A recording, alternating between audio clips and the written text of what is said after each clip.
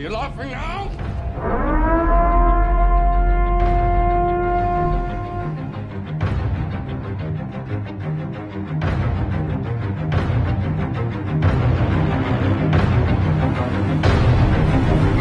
All right.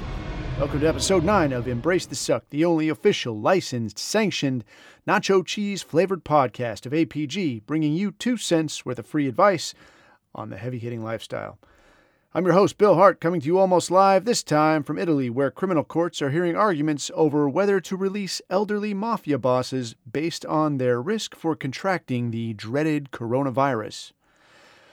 I gotta tell you, I'm starting to wonder if maybe I missed the boat being on this whole upstanding citizen, gainfully employed thing. I'm starting to think maybe if I was a crime boss or just an all-purpose lie-around deadbeat, that maybe I'd probably be coming out a little bit better than I am. But who knows? I'll just play it as it lies, right? All right, so before we press on, quick beard update. We're staring at the business end of, I think, week 8 since Beard Reset Day. And at this point, I would rate this thing at about the level of, I'll say, undercover narcotics cop, right? Like I don't look like too rough and ready, but I definitely have money available if you're in possession. Are you in possession? All right, so moving on to a topic for this week. Somebody had emailed and asked how I was spending my leisure time during this lockdown, apart from working and cooking podcasts and staying connected with clients. But as far as leisure time, and for me, leisure time with kids running around and what have you, it's mostly sit still and try to enjoy yourself. So for me, that's fun with foreign languages. So that's going to be the topic for this week, fun with foreign languages. I've always enjoyed studying foreign languages since I was a little kid even, and had to think about why. And I think for me, studying foreign languages is a little bit like stepping into an unfamiliar house where none of the lights are on. And you cruise in and you kind of fumble around a little bit and see what you can see. And, you run into walls. You don't know where one room starts, the next one stops, and you bang your knees off coffee tables and couches, and you don't quite know what you're running into. But then if you imagine wandering around a house like this and you light one candle and you look around and you say, oh, that was that vase I almost knocked over. I see what that was now. Or, oh, that was that chair that I thought I felt while I was stumbling around. Oh, the door's over there. It's not over there. I thought it was. And the more candles you can light, as you learn the language, the more you can see your way around. Then if you don't maintain it and you let these candles go out, then there's you knocking your knees on coffee tables again and wondering what's happening. So my first experience with foreign languages, I was probably 12 or 13, and I saw one of these ads for hey, learn it. And this was before the internet, in the day. And it was an ad for like a 45 RPM record type thing. And they say, hey, you want to learn, I think it was Spanish or Italian or French.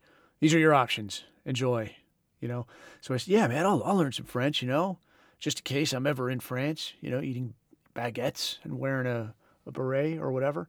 So I send in my $3 or $4 or whatever, and they send you this 45 RPM record, and it's got like 3 or 4 kind of set phrases. You call it frozen chunks. Like you don't know what any of these words mean. You just know you say this, and this is what it means.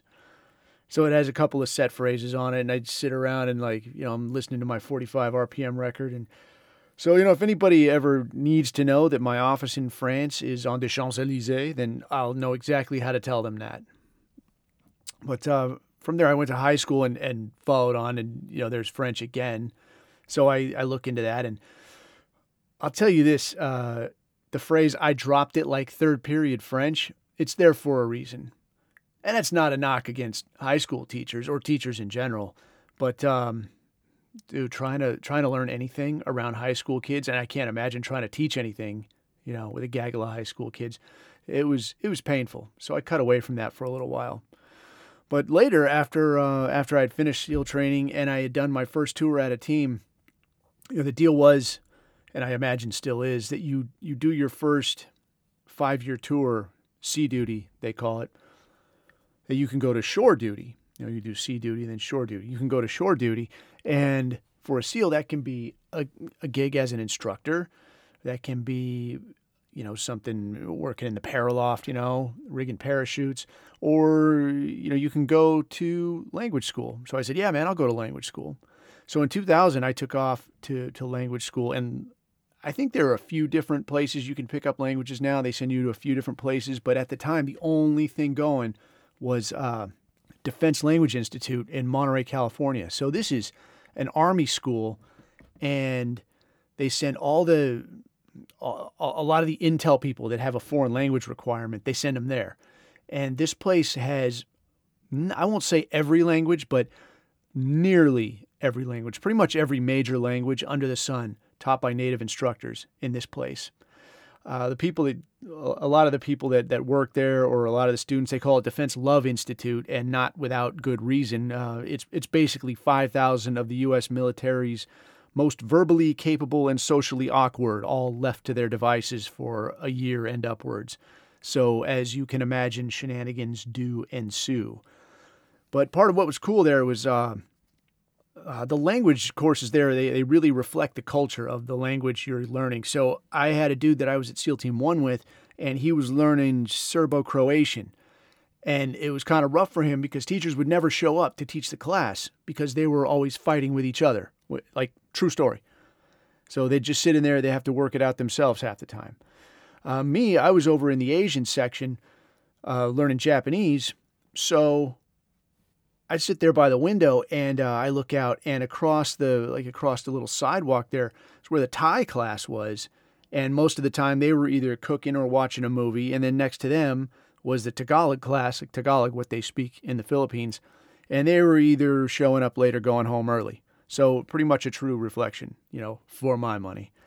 But Japanese course, so from day one, man, like at the stroke of, I think if it started at like 8 a.m, boom, as soon as that hour hit, the door would open and a little woman would come in and either carrying a stack of books or a big bulky tape recorder, and they would go at you. And I mean, from day one, you think like you look at a weird alphabet, if, I don't know, like Cyrillic, or, you look at some a Japanese phonetic alphabet and you say, yeah, I could learn that in a couple months. No, you learn that in a couple hours. You'll do it, and you'll do it fast because they generate a need in you to learn this post haste. So I've got this little Japanese woman, day one, comes by and is just slamming books open in front of people saying, read, and but everything's in Japanese. And it's like buds in your head. It's like SEAL training in your head. Like they come at you hard, and you're doing this like 8 hours a day. So I did that for about a year and a half. And by the time I left, I could talk about on the level of maybe a junior high school kid or a smart sixth grader, sort of. As far as reading, I mean, they would just tell me straight out, like, no, your reading is weak. You're weak. I'm like, yeah, okay, fine, I'm weak. But where I was reading something and I couldn't understand, I would always kind of go at them, and I would substitute the word for vending machine. Jido Hanbaiki. So I'm reading along, and there's an accident at the airport and 3 people were injured. Employees had to call the Jido Hanbaiki. And they're like, and I'm like, hey, yeah, you like that? But no, it was a good crowd. The instructors there were fantastic. All of my instructors, when I learned Japanese at DLI, it was all older ladies, which they were cool. They were fantastic. But there is, unlike English, where it's very generic, Japanese there's a clear difference between when a man's speaking and a woman's speaking. So all my primary instructors, their manner of speech was very flowing, kind of deferential, sort of, and so I learned to listen to that. So even now, if I listen to older Japanese women talk, I can mostly understand them. But now with a few times I would have conversation practice with some of the male instructors, and they'd be like, well, you talk like a woman, you talk like a man. And I'm like, dude, I can barely understand you. What's happening right now? But it was a really good time. I feel like you can't learn a language without taking away something from the culture, even just through picking up the words, but being around the people for sure. And one of the things that I picked up in the Japanese course that I still pass along to clients today is a thing called aizuchi. And the idea here is this is sort of a politeness thing when you're having a conversation when someone's talking, you have to throw in like, oh, is that right? Oh, very interesting. Ah, so desu ne. Omoshiroi da ne. And if you don't do that, then people think you're not listening. They're like, hey, do you hear what I'm saying? Are you listening to me? So I have had one client in particular say, when I'm having a conversation, I'm trying to listen and I'm trying to help out with what's going on, but I find myself getting distracted. Is there a way? And I say, yeah, man, you do this, like listen to what they're saying and then kind of confirm like, oh, so you went to the bus stop. Oh yeah. And then, okay. And the cop showed up and what did you say again? So, stay engaged in the conversation that way. And that'll help you from being distracted by, whatever, what color you want to paint the walls or whatever's happening. But more importantly, I think one of the things that I took away that really affected me there was I had an instructor. I had an instructor there, one of the older ladies, obviously. And during this 1.5-year course, her husband had been sick for a long time, and probably about a year and change into the course. So coming up towards the end, and she showed up to work the very next day. So her husband, older woman, been married a long time. Her husband passes away. She's at work the very next day. And the way she went about it, it wasn't in a sense that, hey, look how hard I am. I'm showing up here. You need to be like me, be hard. No, it was kind of like, no, I'm at work because that's the proper thing to do. I have an obligation to teach you people, and I'm going to show up here and do it. And even the sense among the other instructors was that, hey, instead of giving her a hug and everyone having a good cry, if you want to honor her in her decision to show up here, just do your job. Put out in class and do your job. Even, you're just in here learning a language it's not going to be tactically relevant, but this is where you are. This is what you're supposed to be doing. If you want to convey some sort of honor to her, just do your job. And that really made an impression on me because this was 2001. And I'm a young frogman, and I'm in my prime, as they say, young, hard frogman. And now I got to look at this woman, and I'm like, that is what hard is right there. Kind of recalibrate. So that was, even language or no, that was something I definitely took away from there.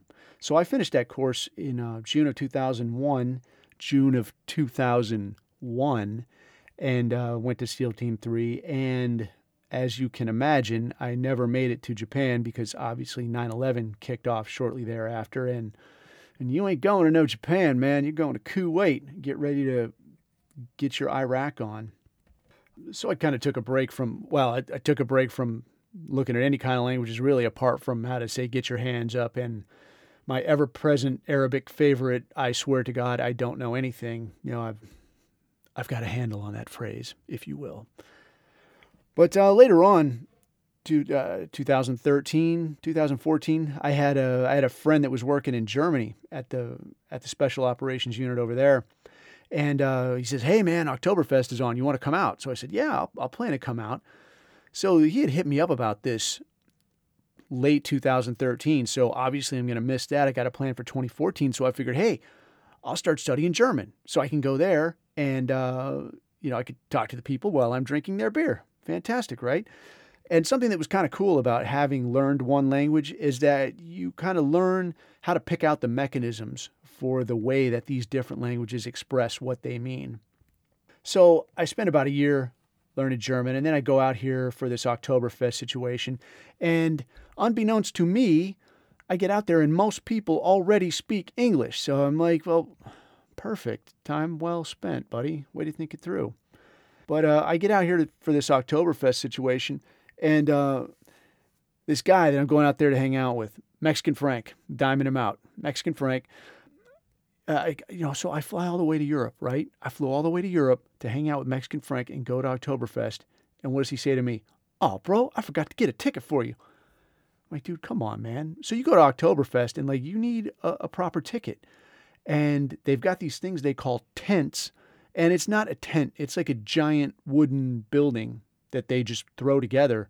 And you go in there and you get your beer on.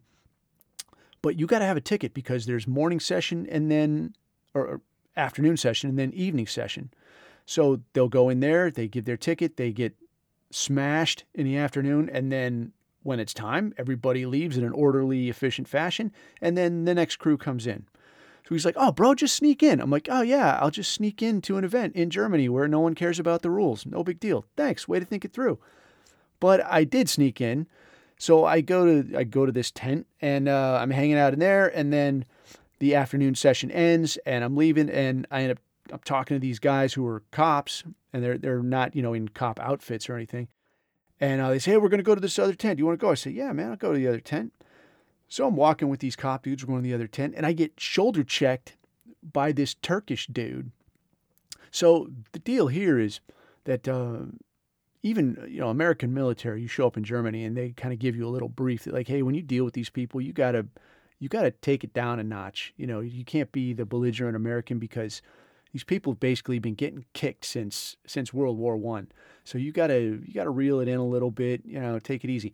So, we do it as a way to be cool, but other people kind of take advantage of it. So I'm walking along, this dude just shoulder checks me, and I'm like, what? And he starts running on. He's talking to me in German, and I'm saying, du sprichst so schnell, ich bin Amerikaner, ich verstehe Sie nicht. And he's like, he's not slowing down. He's just blah, blah, blah. And one of the dudes I'm hanging out with is like, oh, he wants to fight you, bro. He says, you German, got to get out of the way.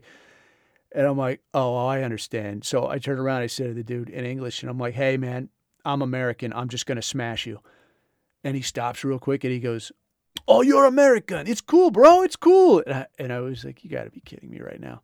So now he wants to be my pal. So now I have a Turkish friend in Germany that doesn't want to get it on after all. So that was really the high point of my fun and games with the German language. And since I've been in lockdown, you look at the state of the world, and I figure, hey, well, why not look at Russian? That should be fun, right? I'll tell you something. Russian is not easy. Or maybe it's just that I'm old, or it could be both, really. So my first ever real-life exposure to Russian language, though, was at a hotel in Dubai. When I was with SEAL Team 1, and we were out there in the late 90s for an exercise.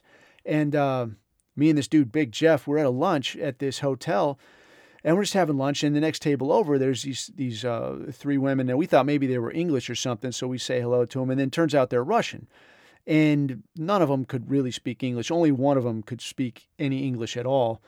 So we're trying to talk to her and say, hey, what are you guys doing here? You for work or what? And she's like, I am business. I am here by lighting. I buy a washing machine. And Big Jeff is like cracking up, and he looks at her and he looks at me and he goes, say stove and you got a deal. And this woman stops cold and looks right at him and says, no, I am not cook. I business. So yeah, it was a good time. But as far as fun with foreign languages, I think that's probably enough for one day. If you get a chance, take a look at our website. If you want to see what we have going on, check out our new and improved website. It's www.apg.team. If you've got a question or a topic you'd like to hear us cover, then you can send us an email to info@apg.team. So, as the sun sets slowly in the east, I will leave you with a public service announcement that outside of a dog, a book is a man's best friend. But inside of a dog, it's going to be too dark to read.